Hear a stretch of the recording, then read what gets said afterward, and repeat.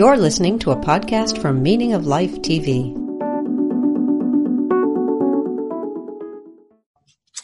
Hi, my name is John Horgan. I'm a science journalist. I teach at the Stevens Institute of Technology. And for, I guess, a couple of years now, I have been hosting this podcast on Meaning of Life TV called Mind Body Problems. That's also the name of a book I wrote and posted online. And it's about what I think is the deepest mystery in existence, the deepest mystery for philosophers, for scientists, for any sentient creature. I define the mind-body problem broadly as the question of what we really are. And I think that touches on moral, ethical questions, like what should we be? And technological questions, what can we be? And anyway, with me today is another mind-body obsessive, philosopher Philip Goff. And the reason we're talking today, Philip, is that you wrote a book that came out last fall. I'm holding it up right now. Galileo's Error, which is a defense of, well, I'll let you tell us what it's about. And we've been sort of, I don't know, sparring is maybe too dramatic. We've been exchanging opinions on Twitter primarily. And I thought, Twitter just can't do justice for this topic. And I thought that we should have a proper conversation here on mind-body problems. So first of all, welcome. Thank you very much. Thanks for inviting me. It's good to be able to do this. It's good to talk, as you say, rather than send little tweets back and forward. Yeah. So I'd like to get a little background, even before getting to your book. Why philosophy? How did you end up as a philosopher? I guess I've always been obsessed with philosophy as far back as I can remember, actually. Actually, my parents told me when I was 4, I asked, why are we here? But however, having said that, we had recently moved house, so I'm not sure whether I was just confused about the location. But I also remember, actually, I was raised Catholic, and I was always really interested in cosmology and, black holes and stuff. And I remember I asked the priest, what happened to Adam and Eve when it was the Big Bang?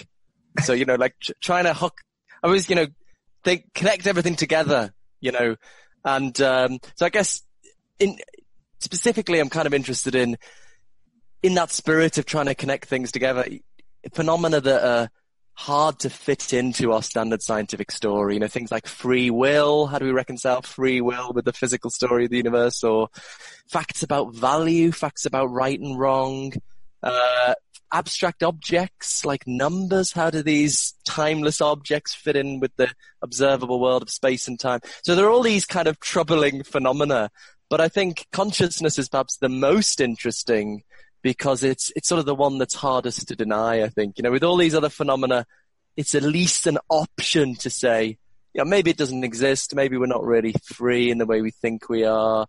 Maybe there aren't really facts about right and wrong, but it's really hard to say, maybe no one's ever felt pain or no one's ever seen. So it's something that's so hard to deny, and yet it's so hard to fit into our standard picture of things. So that's what I'm interested in. And it's not because I like trouble. I want everything to fit together. I really want everything to fit together. And, so that's kind of been my obsession, forever, I think. Yeah. Yeah. Well, we share that kind of background, I'd say, and maybe Catholicism has something to do with it. This is what I was just saying before about interruptions. I'm just going to unplug my phone. Hold on a second. No problem.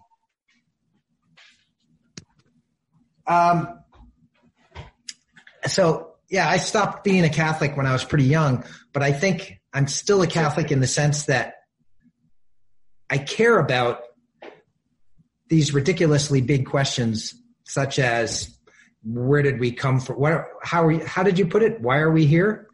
Yeah, apparently that's what my parents had asked. But yeah. Yeah. Why the are basic we here? philosophical question, I guess. Yeah, and what's the reason for us being here? And And as you say, I think of all the mysteries, the question of ourselves and our consciousness, our minds, our ability to wonder about the world, that's the biggest mystery of all. So you seem to think you have an answer for the mind-body problem, which you present in your book. So can you tell us a little bit about how this book came about and why you decided to write it? Yeah, well, answer might be too strong. I suppose I think everyone should be tentative somewhat at this stage of the science of consciousness. We're not even sure whether we're thinking about the problem in the right way. But I suppose I do have an answer that seems to me at this stage more promising than others. If you just want more background, I suppose when I studied philosophy as an undergraduate in the dying embers of the 20th century, we were taught that the only two answers on consciousness were, on the one hand, materialism. Roughly you can account for it in terms of the chemistry of the brain, the sort of conventional scientific approach. And on the other hand, dualism, that consciousness is non-physical, outside of the physical workings of the body and the brain. And at first I wanted to be a materialist. I thought, there's a scientifically credible option. But I came to think that just irreconcilable tensions in a materialistic approach to consciousness. So I think after that, I was sort of a closet dualist. I sort of saw the problems of the position. I was maybe a bit embarrassed about it. Maybe in a way I probably wouldn't be so much now, I think. But as maybe associating it with a sort of religious position or something, which I don't think is necessarily connected. But I actually finished my undergraduate degree thinking, I wrote my thesis arguing the problem was irresolvable. And I just went off and tried to think about something else. But then I just inadvertently, after I'd left university, just discovered this third option, whose name we haven't mentioned yet, I guess, panpsychism, which sounds kind of wacky, but seems to me to avoid the deep difficulties which I think plague the two more conventional options. So I think my attraction to it is almost a process of elimination that I just think the other conventional options have these deep difficulties that panpsychism avoids. So sometimes I didn't use this in the book. Someone said it was cringy, and so I didn't use it. And now I wish I had done, actually. The Sherlock Holmes line, once you've ruled out the impossible, what remains, no matter how improbable, must be the truth. I think that's kind of how I feel about panpsychism. I just think the other two probably almost certainly aren't right. I like that. I think that Sherlock Holmes' quote is appropriate for the realm of consciousness science. It reminds me of this term crazyism, which was coined by an American philosopher, Eric Schwitzgebel. I've been chatting with him on email recently. Yeah. And he says that he thinks that it's likely that whatever the explanation for consciousness is, it will strike us as crazy. Yeah. Because consciousness itself is so profoundly mysterious. But why don't you tell us? I'm curious about how you define panpsychism. So, what's your kind of morning TV talk show version of panpsychism? Yeah, well, I guess the basic idea. I mean, I suppose to contrast it with our standard way of thinking about things, consciousness exists only in the brains of highly evolved organisms, and so consciousness exists only in a tiny part of the universe and only in very recent history, cosmically speaking. But for the panpsychist, in contrast, consciousness pervades the universe and is a fundamental feature of it. So it doesn't, I always want to emphasize, it doesn't literally mean everything is conscious. Mm-hmm. In contrast to the etymology, pan meaning everything, psyche, mind. The basic idea is that the basic building blocks of reality, maybe electrons and quarks and fundamental particles, although there are other interpretations we could talk about, so if we're just thinking in terms of particles, the basic particles have unimaginably simple forms of experience, and the very complex experience of the human or animal brain is somehow derived from the experience of its most basic parts. So it doesn't mean this table is conscious. It just perhaps means it's made up of little things that are conscious in some very, very simple way. That's a pretty radical view. Who supposedly first proposed this idea? Well, historically, I mean, it goes back to the dawn of philosophy, I guess. We've got, certainly in Eastern philosophy, a lot of Buddhist thought. In Western philosophy, you've got, Spinoza, Leibniz, more recently, Alfred North Whitehead. But where I draw my inspiration from, and I think actually why there's been, in my relatively short philosophical career, not just because of me, because of a number of people, a resurgence of interest in panpsychism is because of the rediscovery of certain important work from the 1920s by the philosopher Bertrand Russell and the scientist Arthur Eddington, who was the first scientist to confirm Einstein's theory of general relativity in between the world wars. Also Alfred North Whitehead. I think there was close interaction here. People always tell me off for not mentioning Whitehead enough. But I'm inclined to think, as I've said lots of times, that these guys did in the 1920s for the science of consciousness what Darwin did in the 19th century for the science of life. And it's a sort of tragedy of history. It got forgotten about for so long, but it's recently been rediscovered in academic philosophy, is causing a lot of excitement. There's been a lot of publications, a lot of Oxford University Press volumes. And why I wrote this, but everything's so specialized. So probably no one outside of, it's dripping out a little bit, but probably not many people outside of academia have heard of this. So I wrote this book to try and get these ideas out to a broader audience. So it's their specific kind of panpsychism, I think, which might differ from more historical, spiritual variants that I think is particularly attractive. So here's a little bit of confusion that I've had. I've heard Bertrand Russell and some of the other people you mentioned, I think Whitehead also, described as idealists. All right, let me explain what I mean by that. So the big positions when it comes to philosophies of mind that I'm aware of are materialism, which we've just discussed. That would be the dominant view, certainly over the last century or two, which says that reality consists entirely of matter, which has certain properties, one of which would be consciousness, which is a property associated with certain kinds of living things. Then there's dualism, which you also mentioned, which says that, no, there are two fundamental kinds of stuff in the world, matter and mind, which are related somehow. We don't really know, and Descartes is associated with that. And then there's idealism, which says that mind or spirit or soul or however you want to describe it is the foundation of reality. And this would be associated with certain Eastern traditions as well as certain strands of Western thought. So what's the difference between panpsychism and idealism as I've been describing? That's a very good question. And it may be determined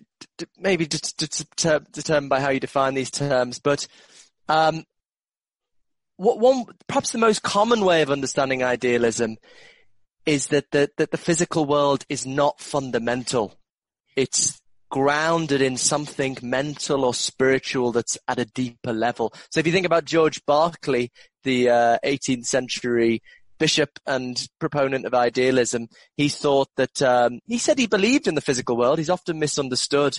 He didn't think the physical world was an illusion, but he thought tables and chairs and rocks and planets are sort of collections of ideas. And all that exists at the fundamental level are minds. Human minds, and I don't know what you thought about animals. I keep thinking this actually. I'm not sure. But anyway, human minds and the mind of God. And so the physical world is real, but it's grounded in facts about minds. Donald Hoffman is a very interesting, he doesn't tend to use the word idealism, but I think he fits the bill of an idealist, that he thinks there's a more fundamental story than physics. there is story about what he calls conscious agents, networks of conscious agents. And he wants it to be a scientific story, but that's the general way we think of idealism, that there's something more fundamental than the physical world.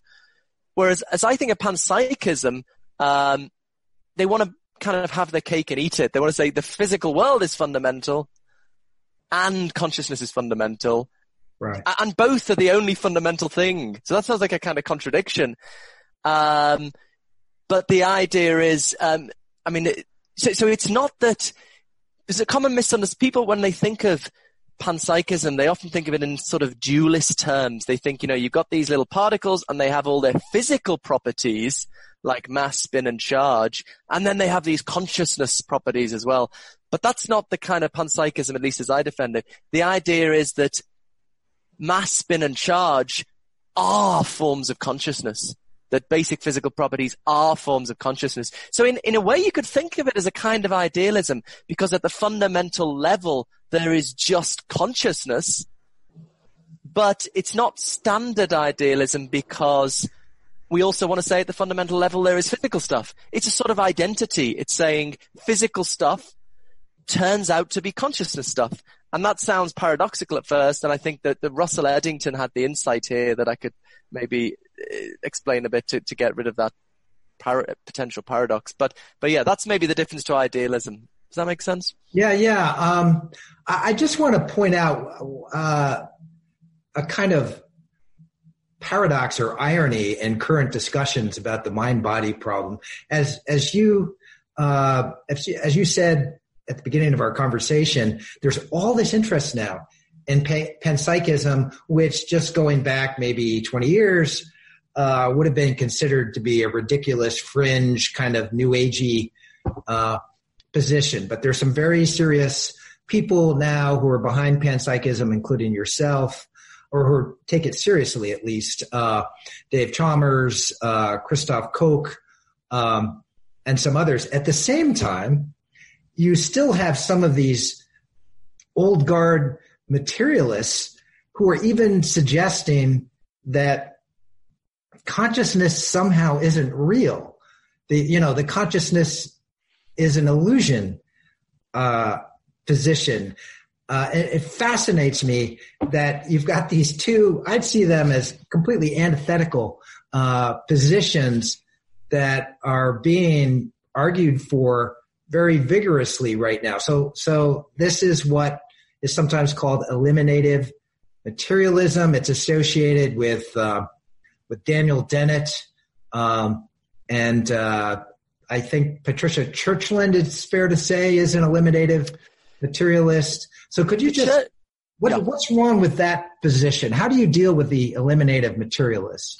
Just on the Churchlands, I think they were actually famous for exploring in the 80s, Patricia and Paul Churchland, the view that mental states like beliefs and desires might not exist, as opposed to eliminativism about consciousness, which is taken to be feelings and experiences, and complicated question about the relationships between those two things. But anyway, maybe that's just dull taxonomy. But yeah, it's maybe this is part of what you're saying, crazyism. The solution has to strike us as crazy. But look, I sometimes upset my anti-materialist friends by saying, we should explore these positions. We should take them all seriously. I'm very good friends with Keith Frankish, who is a lovely guy who doesn't believe in consciousness, at least as many of us use that term.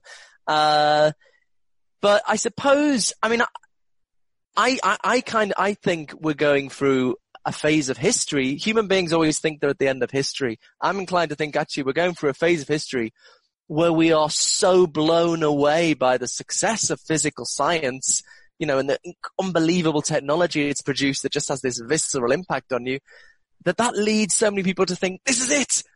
This is the truth. We don't have all the answers yet, but we know the way to get them. And that, that gets into people's identity and gives you a nice sense of security. People talk about religion as a crutch, but I think a certain kind of scientism can be a crutch for people. But, and I think this leads to people like Keith Frankish and maybe Dennett in a sense, who might agree with me that it's clearer with Keith. I think Dennett's a little bit slippery. think that consciousness can't be explained in terms of physical science, and that's the complete truth, then it doesn't exist. But you see, my different spin on the history here, my view is physical science has been so successful precisely because it was focused, and Galileo is pretty explicit about this, on a very narrow, focused task, roughly constructing mathematical models to predict the behavior of matter. And it was designed to exclude consciousness. And again, Galileo is very explicit about this. So, I think if Galileo were to time travel to the present day and hear about this difficulty of explaining consciousness in physical science terms, he'd say, of course you can't do that. I designed physical science. I set the whole thing up by taking consciousness out of the picture. I think it's, in my view, an over-enthusiasm, understandable about how successful physical science has been, but I think it's been so successful precisely because it was focused on a quite narrow, specific task, one that wasn't designed to deal with consciousness. I mean, I could expand on that, but well, yeah. I'm glad you explained your title, Galileo's Error, which would be my understanding of it. And I just finished reading your book last night. Oh, thank you. So it's pretty fresh in my mind. But let me say what I think Galileo's error was, and you can correct me if I'm in error. It's that science, if we're going to figure out how the world works, we have to focus on what can be measured and quantified and expressed in mathematical terms. And that includes the physical realm of objects that are acted upon by forces and physical phenomena that change through time, which can also be measured and so forth. And that Galileo excluded mental states, which cannot be measured in the same way that physical phenomena can be. And the error is that Galileo therefore thought that consciousness is not amenable to scientific investigation, and therefore he excluded consciousness from science in a way that has led to some of the messiness of our current discussions about consciousness. Yeah, that's about right. So I guess, Galileo was the first person who wanted science to be mathematical, purely mathematical. But the trouble was, well, actually, before Galileo, people thought the world was full of these qualities. There were colors on the surfaces of objects, smells floating through the air, tastes inside food. And as Galileo understood quite well, I think you can't capture these kind of qualities in the purely quantitative language of mathematics. You can't capture in an equation the redness of a red experience or the spiciness of paprika. So Galileo said, he was a great philosopher. He proposed a revolutionary philosophical theory where all those qualities are not in the physical world, they are in the consciousness of the observer. So if you're looking at a red tomato, the redness isn't on the surface of the tomato, it's in the consciousness of the person looking at it. So he strips the world of the qualities, says kind of they're in the soul, outside of the domain of science, and then everything else we can capture in mathematical geometry. So that's the start of mathematical physics, but the whole project was never intended to be a complete description of reality. The whole project was premised on this division of nature into two domains, the quantitative domain of science that we can capture in mathematics, things like size, shape, location, motion, as Galileo saw it, and the qualitative domain of consciousness, colors, sounds, smells, tastes in the human consciousness that are outside the domain of science. So it's all premised on this division, and I think that is the philosophy that shaped science. Philosophers call it it later became called primary and secondary qualities through John Locke and early scientists. And that was the philosophy. And I think, if we now want science to be part of consciousness, we need to find a way of bringing those two domains back together, the qualitative domain of consciousness and the quantitative domain of physical science. And that's really what I think panpsychism allows us to do. So let me bring up a sort of an interesting twist in some of the recent discussions of panpsychism and the mind-body problem. As you know, Christoph Koch, the prominent neuroscientist, has proposed bringing consciousness into the realm of what can be measured and quantified with what he calls a consciousness meter, which is a device that you can aim at different things, and it will give you, it will measure the degree of consciousness in that thing. You can do it with biological organisms. You can point it at humans to determine whether they are in a total coma and unconscious, or actually they're conscious. They just can't express themselves because they're totally paralyzed, or something like that.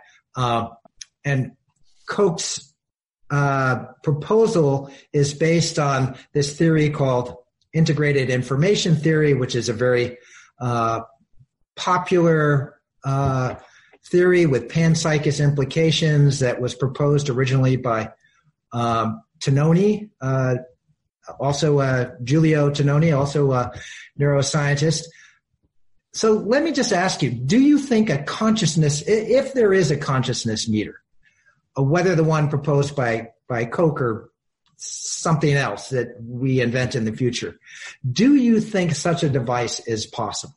Let me just ask you that at first. Yeah, absolutely. I mean, yeah, I'm very interested in integrated information theory, and recently Christoph Koch and I reviewed each other's books. Actually, we both wrote books in 2019, and I might put a blog post on. We had some follow-up email after we were sort of, politely criticizing each other to a certain extent. But yeah, I mean, I'm completely on board with the neuroscientific project of trying to map the correlation, what's called the neural correlates of consciousness, and IIT is one interesting proposal to that. Another one is the global workspace theory, and the hope is if we can get such a complete theory, then yeah, sure, we could build a consciousness meter.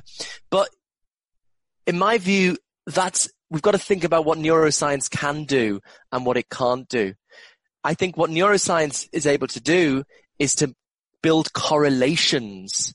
You can scan someone's brain and you can ask them what they're experiencing. You can't observe their consciousness. You can ask them what they're experiencing, and you can discover correlations that certain kinds of brain activity are correlated, always go together with certain types of mental experience. And you can get more systematic, as IIT and the global workspace theory try to do. But that's crucial data that any theory of consciousness has to respect. But that is not in itself a theory of consciousness, because what we ultimately want from a theory of consciousness is an explanation of those correlations. Why is it that certain kinds of brain activity come along with certain kinds of conscious experience? Why should that be the case?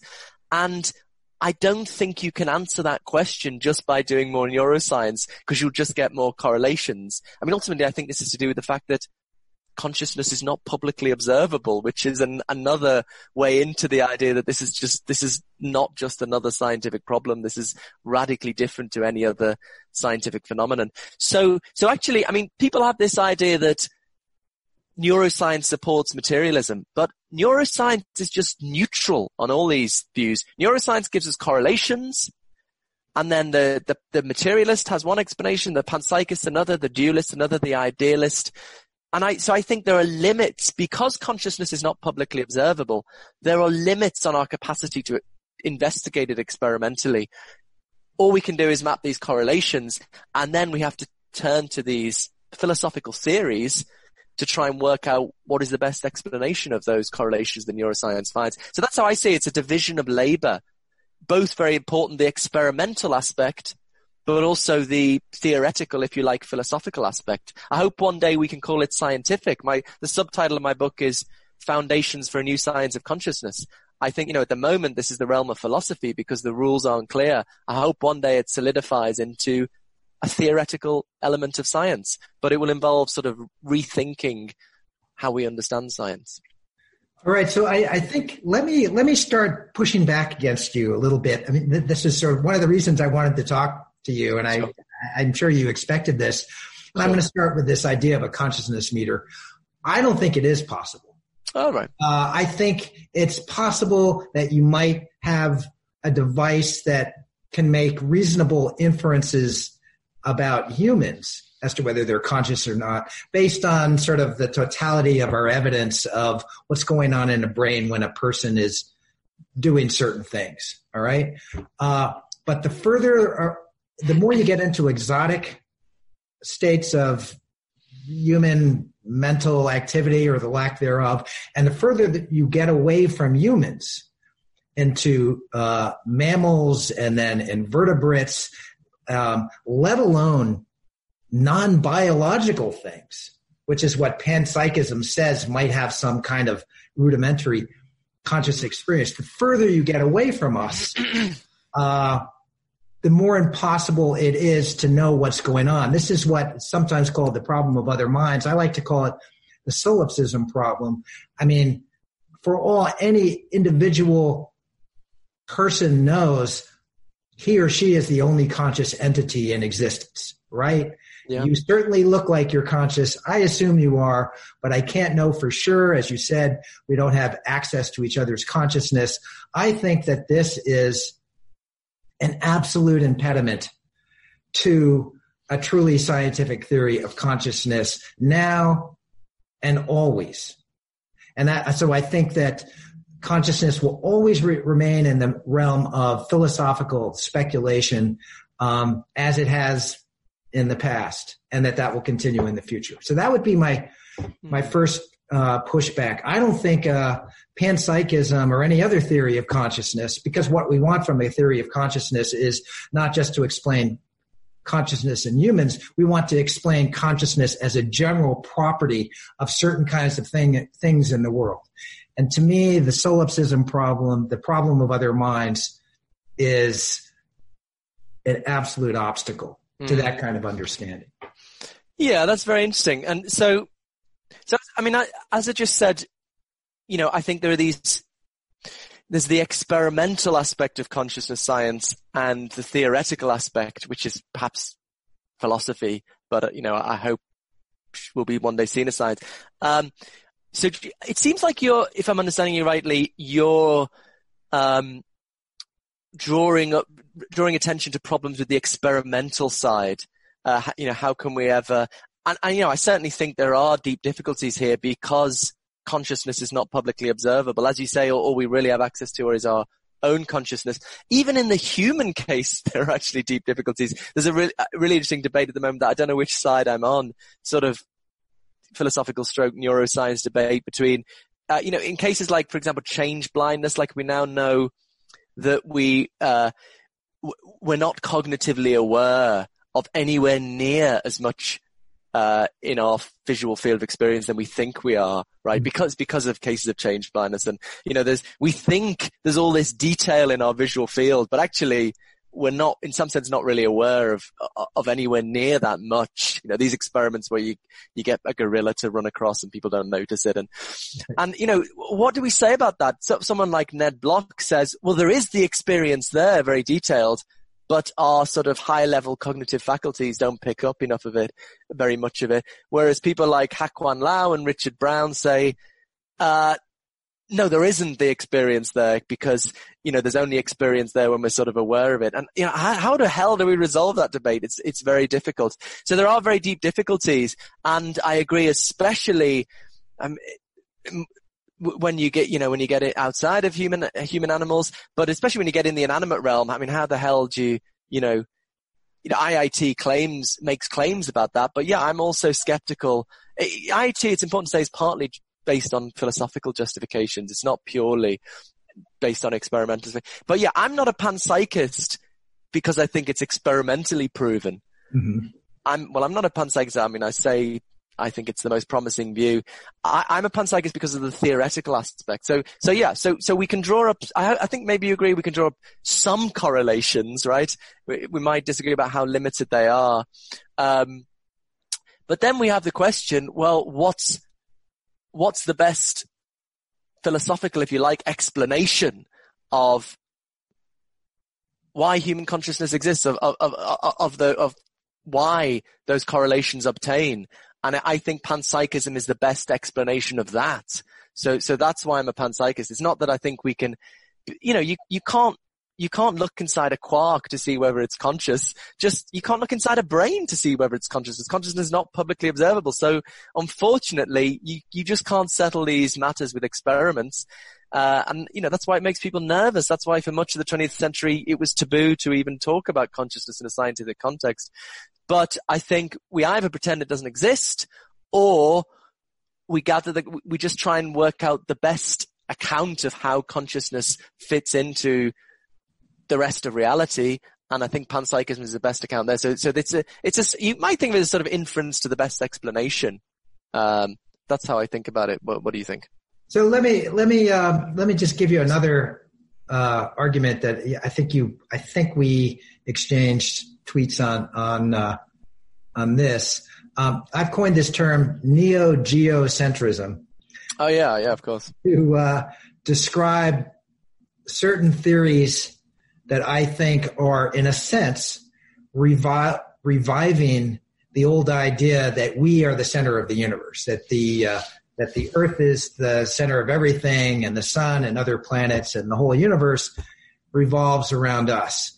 And I see panpsychism and idealism of the kind that Donald Hoffman and Bernardo Kastrup have advocated. And there are other theories also that sort of give mind more importance and matter less important.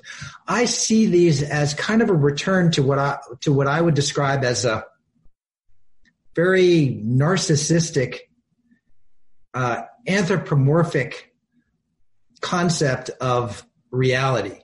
That when it comes to religion, would say that we're the reason that anything exists. God created us for some kind of drama to play out. We're the chief protagonists of this drama. But there are now non-religious, secular versions of this. And I disparage neo-geocentrism because I think that one of the great triumphs of human thought and of science, of the Enlightenment, the Age of Reason and all that stuff, was to help us transcend our innate narcissism and sort of step back and see reality, I would say, pretty objectively, and put ourselves in our place. Astronomy and physics have done this. Certainly biology did it with the theory of evolution, which says that we're just one of many species. We haven't even existed that long. And I see panpsychism as kind of a return to this medieval, superstitious way of thinking. So what's your think of that? I'd give two replies to that. So firstly, I see it completely the opposite. As I think Hedda Hassel-Merk said very well in a really good interview you did with her, and I had a public discussion with Philip Pullman who put it very nicely. That I just see it as the opposite of what is it? Geocentrism? Neo-geocentrism. Neo-geocentrism. Yeah, I knew I was missing out there. Because it's not in a materialist worldview. There's something very, especially in a dualist view, but also in a materialist view, in a sense, there's something very special and unique about human beings, that we are the only conscious things, or maybe us and some other animals, and something incredibly special. Only on this planet do we have this special glow. But, for a panpsychist, this is just a highly evolved form of what you find in nature more generally. And of course, it's always important, it's a very common misunderstanding. We're not saying electrons are conscious in the way human beings are conscious. They're not sitting there having existential angst. They just have, unimaginably simple forms of experience. So what human beings have, they're just continuous with nature. They have a very highly evolved form of something that exists in the whole of the universe. But, at a deeper level, is this the way we should be thinking about? I think this was my response to your Twitter, if I remember right. Is this the way we should be thinking about scientific questions? It seems too much like a matter of what your sentiment of what surely we should just look at the evidence. We should just look at the arguments. And I think, and people are dragged down because of the cultural connotations of panpsychism. There's this sort of new age spiritually feel, and but at the end of the day, you should judge a view not by its cultural associations or a priori views about how we think reality ought to be. We should judge it on the explanatory power, and I think it gives the least. Let me just say a little bit more about how I see this theoretical enterprise. So I think there are two constraints governing it fundamentally. First constraint is to fit the experimental data that we get from neuroscience, and there are difficulties establishing that data. But that's what, and I think dualism has a problem with that constraint, with giving an experimentally and empirically plausible view. But also the other constraint, I think, is to minimize, ideally eliminate explanatory gaps, parts of the theory where you go from X to Y with no intelligible explanation of how that happens. You have a little miracle. And that's the big problem in materialism, is they have to somehow go from the purely quantitative properties of neuroscience to the qualitative reality of consciousness, and no one's made even the slightest progress, in my view, is broadly held, on bridging that explanatory gap. Whereas panpsychism, I think, potentially, there are worries. There are worries. I'm not going to say it's just a magic bullet. Is that the phrase? It's not going to, there are worries on both these scores, but I think it looks possible to have a theory that gives a totally intelligible account of the emergence of human consciousness, no explanatory gaps, and is perfectly fitting with the empirical data. And, that's why I like it. Screw the cultural connotations or, Yeah, it's funny that I've proposed this idea that panpsychism and idealism and theories of that ilk, Buddhism, I'll throw, the sort of, quasi-scientific Eastern forms of mysticism that I say they're narcissistic, and yet other people say no, it's narcissistic to think that we are uniquely conscious, and it's the opposite of narcissism to say that consciousness pervades the universe. Okay, I get that. Let me bring up another one of my one of the objections I've raised. It seems to me that with materialism, you have this, and I would say this is a view from common sense. You have the Big Bang. We've created this narrative of the universe. You start with the Big Bang, the creation of physical reality, and then around this one nondescript star system, you get this one little chunk of dirt that for some reason that we don't understand evolved this very peculiar kind of matter that has certain properties. It replicates, it mutates, it evolves, and eventually it gave rise to this especially peculiar form of matter, which is us, that can sit here and debating our own nature and origins. And so if you accept this view, which I think is just absolutely a common sense view of how the universe works, you're left with the question of at what point, first of all, how did life begin? How did life begin on Earth? Which is still a profound mystery. And then how and at what point did life develop this strange property that we call consciousness? And I'll even throw free will into the mix now. These are enormous questions. I think they are totally unanswered. I agree with you and with people like Thomas Nagel, who's also written a lot about this, that the materialist worldview, paradigm, whatever you want to call it, framework, hasn't really explained life, let alone consciousness. But I see consciousness as a kind of mystery within the enigma of life. And I see panpsychism as kind of cheating, just saying, well, life was there all along. It was there in the Big Bang. And, the hot plasma.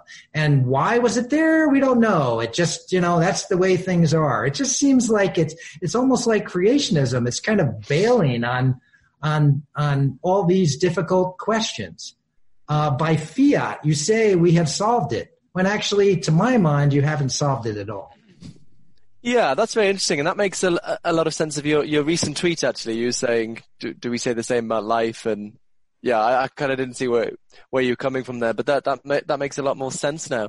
I mean, I suppose just to mention free will briefly, and then come to life. I suppose. I mean, free will, as I say, it seems to me the difference is it's less obvious that it exists, which is not to say, I'm not saying it obviously doesn't, but it's easier to make sense of the idea that it might be an illusion, which is hard to do in the consciousness case. Mm-hmm. Also, I have got it's just about to be published actually, with the Aristotelian Society, a paper trying out a panpsychist version, a sort of pan-agentialism. So maybe you think that's a terrible idea, but it's because it seems to me, I'm kind of agnostic about strong free will, what philosophers call libertarian free will. I'm kind of agnostic about it, but it seems to me the biggest problem with it is that most versions of realism about free will, it's just this magical thing that pops up in human beings and, completely different from the rest of nature. So it would be a much more, unified, elegant picture of the world if in some sense there was kind of proto-agency in all of matter. So I try and make sense of this idea that particles in some sense have a kind of precursor of libertarian free will, so I sort of, it's a conditional argument, if there is strong free will, we should take pan-agentialism seriously. But coming to life, yeah, I mean, it's not obvious. What is the difficulty there? I'm not sure what a pan-vitalist solution would look like. What do we, well, just let me say one more thing before I get to life. I mean, there is this common worry about panpsychism, isn't it cheating? You're not really explaining it. You're just saying it's there all along. But, I think there's there's plenty of precedent in science for non-reductive explanations. David Chalmers gives the example of Maxwell explaining electromagnetism. He didn't explain electricity and magnetism in terms of the mechanical properties science was already committed to. He postulated new electromagnetic laws and forces and built up on that basis. So I think it's a sort of materialist prejudice to think we're obliged to explain consciousness in more fundamental terms. I think, there's very strong constraints on what we need to do. What I just talked about, we need to give an intelligible account of the emergence of human consciousness and one that's empirically adequate. If we can do that, I don't see why we have to explain it in terms of something else. But on life, yeah, I mean, I guess I've thought there isn't a problem here this is probably related to what Chalmers has said as well, that, life is just to do with complex behavior, and that looks like the kind of thing physical science is good at, explaining consciousness, complex behavior in terms of mechanisms, whereas explaining consciousness is a totally different explanatory project. It's explaining these subjective qualities we're immediately aware of. And so, a lot of people have this idea, look how well science has gone, physical science, which I take to be more specific than science. Of course, it's going to explain consciousness, but I see they're very different explanatory projects. But it looks like life is in the kind of explanatory project science is good at. But you're right, I guess I haven't thought in that context there is this mystery of how it began. But it's a mystery about how we get, very complex physical systems, well-ordered physical systems when they didn't exist previously. So that's a big mystery. I don't know what a sort of pan-vitalist solution would, I mean, if there was a kind of, someone asked, a couple of times people asked me, could you have a pan-moralist story where, why not believe someone challenged me on that? Why not think there's little good and bad? And my answer to that is, well, tell me the story and I'll see what it looks like. It's hard to see what it would look like and how it would do. And I had a PhD student who started off their PhD trying to make sense of that and just thought it doesn't make sense. I don't know what a pan-vitalist story would look like, but I don't have any principal objection to, I think we shouldn't have, rule things out a priori. As I said, I'm suspicious. I'm so aware of my own biases. And I'm some of which I have become conscious of in part because people point them out to me. but others I'm sure of which I'm not aware, some of which I might be manifesting right at this moment. But just what you're describing is so fascinating to me that even morality is described as possibly a fundamental property of the universe. I'm not saying, I know that you're not proposing this, but it seems like it's in the same ballpark as panpsychism. And again, I understand the motivation. We're really puzzled, how we develop these certain properties and ways of looking at the world, including, our sense of some things being right and wrong and bad and good. And so to say that in some sense that's part of the fundamental fabric of the universe, I get that might be satisfying to some people, but that does seem to me to be the grossest kind of anthropomorphism. Let me just say, since we don't have a ton of time left, I want to talk about some of the implications of your worldview. You veered into the realm of ethics and even mysticism at the end of your book. And you talked about how panpsychism, you think, might be part of a worldview that makes us makes us better, that makes us behave in ways that are more kind toward each other and toward nature. So I wonder if you can explain how that works. And I think you also said that if you want to make this personal, you can. You said that you meditate yourself and you aspire to have one of these great unitive mystical experiences where maybe we feel the fundamental consciousness of reality. So just kind of riff on that. If I could just say one point on the last discussion that might be somewhat conciliatory. I think it might just come down to a question of, it's a very difficult question of starting points. What I don't like about a certain kind of scientism is just this idea that starting points are obvious. Maybe they're just, public observation experiment. But, what about, I think I want to say there are other potential starting points like, the reality of consciousness. Maybe there are arguments that the reality of value is a starting point or free will perhaps. And it's not obvious what the starting points are, but I think the philosophical case we made for that there's a variety of starting points.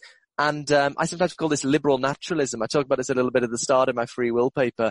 So for me, I want to say, there are certain starting points, certain data, certain things that we need to account for. And then we want to have the most simple, elegant, parsimonious account of those. So that's my kind of starting point. There are these things we've got to account for, and we've got to do it in the most parsimonious way possible. But you might have different starting points, that, well, no, we want to avoid anthropocentrism. And it is hard when you get down, we can argue till we get down to brass tacks, but it might get to the point where, those starting points are difficult to philosophically justify.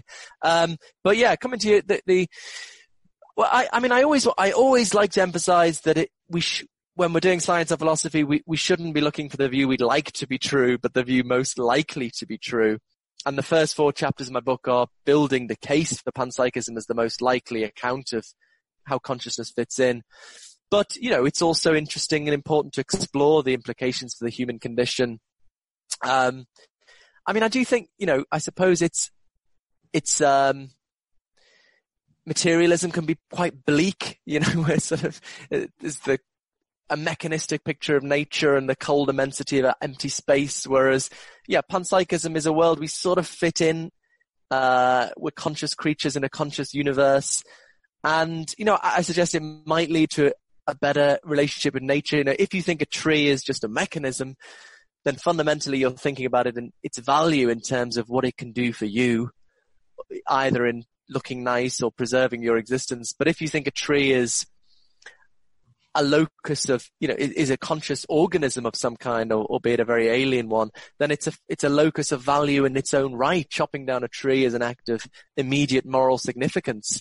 So if if we see these terrible forest fires in Brazil, we're all horrified by them. But if you think that's burning of conscious organisms, I think that adds another horrific moral dimension. On the spirituality stuff, so, everyone so many people think of panpsychism as spiritual. I always want to emphasize that it's not essentially bound up with any spiritual convictions.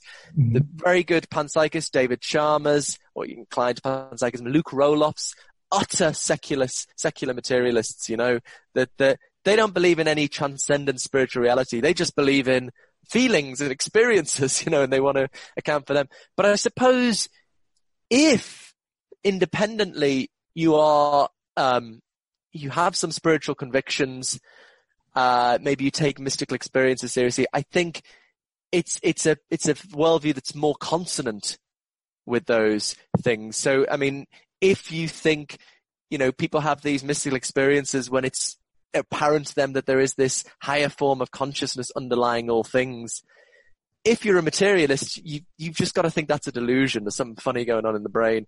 But if you're a panpsychist and you already think the fundamental nature of reality is made up of consciousness, it's not too much of a stretch to think what is revealed in the mystical experience is some aspect of the fundamental conscious reality.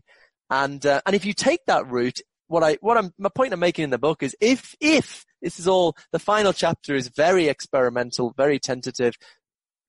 If you take that route, what the interesting implication is, you don't have to think of what's revealed in the mystical experience as being supernatural outside of the scientific order. You can just think of it as part of the intrinsic nature of the physical universe. So you can see the spiritual story and the scientific story as sort of two sides of the same coin. But I wouldn't say, I do meditate every day. I wouldn't say I meditate. I don't think I quite said I meditate to try and have a mystical experience. I'm somewhat agnostic on this. I've never had a mystical experience. I'm somewhat agnostic on this, but, I think if you want to talk in Bayesian terms, that if you're a panpsychist, I think, that the prior probability of such things is probably higher than it would be if you're a materialist. I'm more open to that possibility. And I suppose because, I do believe in objective facts about value. So I do think in some sense there's an objective moral dimension to life and, to reality, although not a pan-moralist.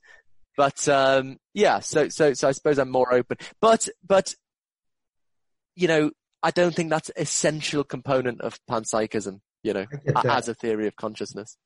So what the irony here is that I'm an old acid head, and so I have had a lot of mystical experiences. I've read about you talking about them.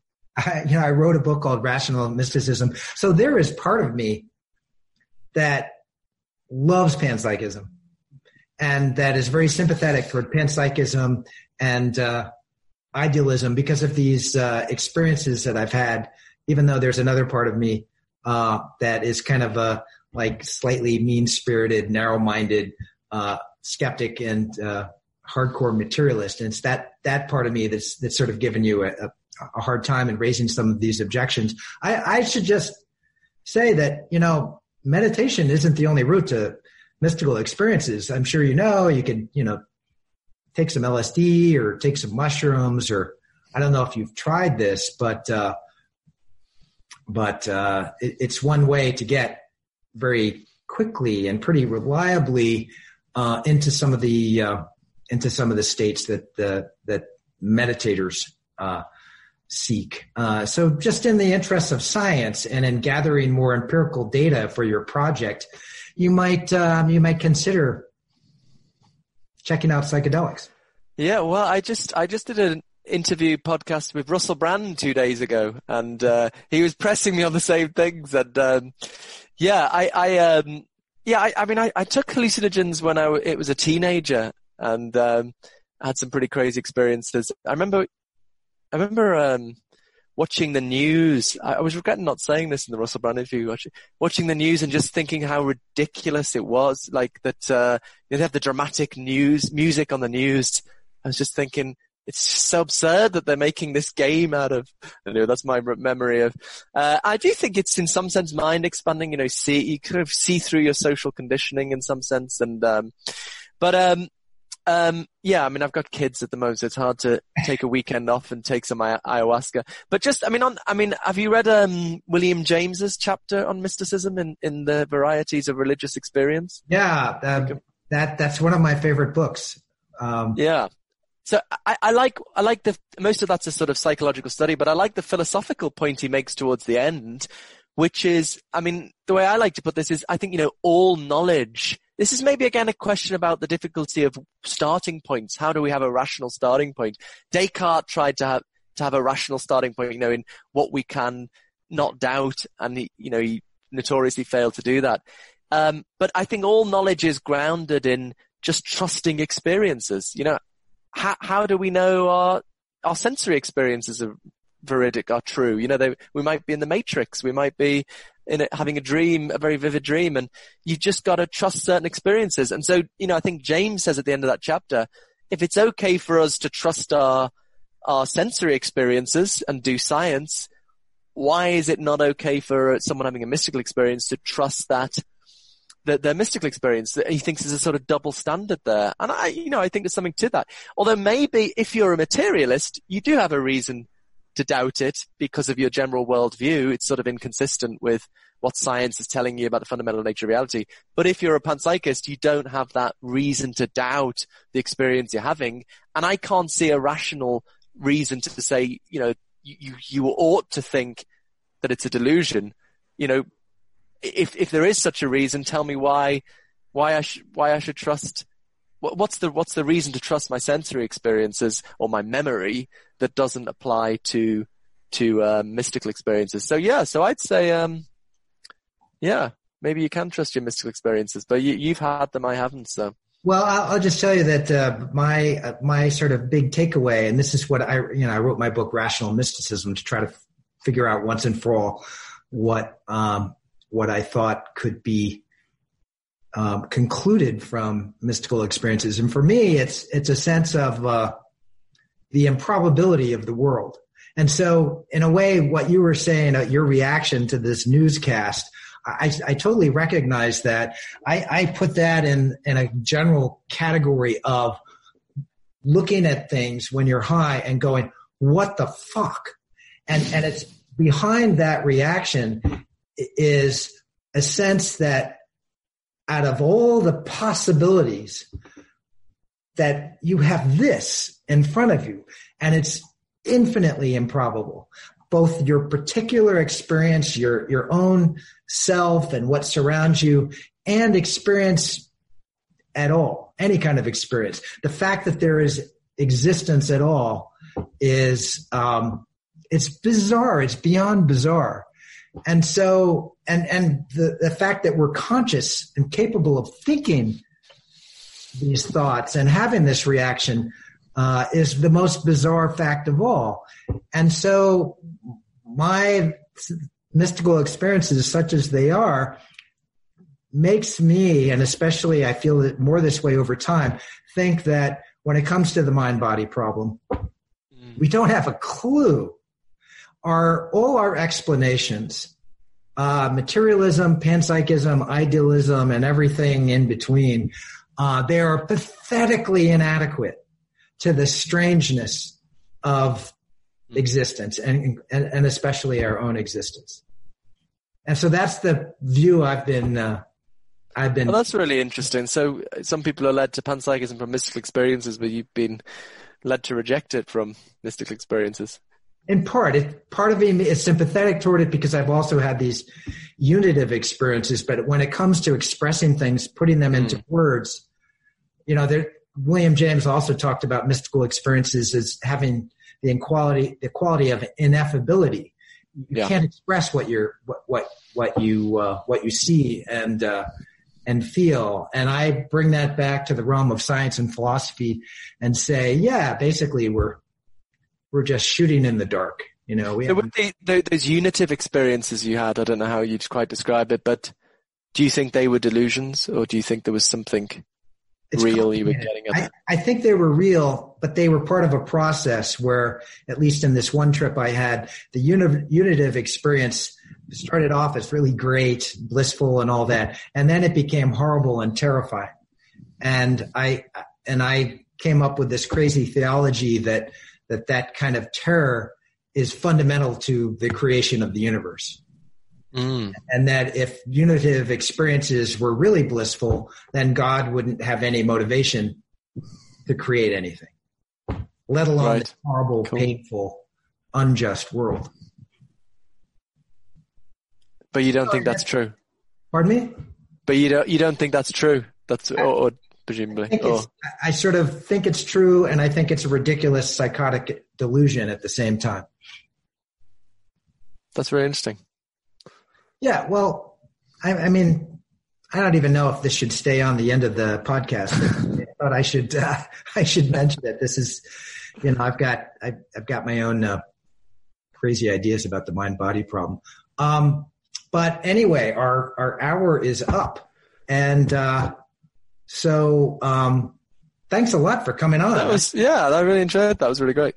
Thank you. You really defended your position very eloquently. So thank you very much. Thanks for the challenges. And it was interesting getting into a discussion about starting points, and I think that was useful. Yeah. All right. And good luck. And remember what I said about psychedelics.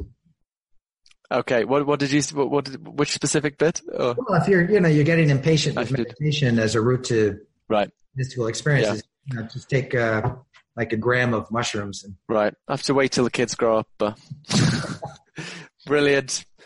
Thanks a lot, John. It was really nice chatting. Have a good weekend.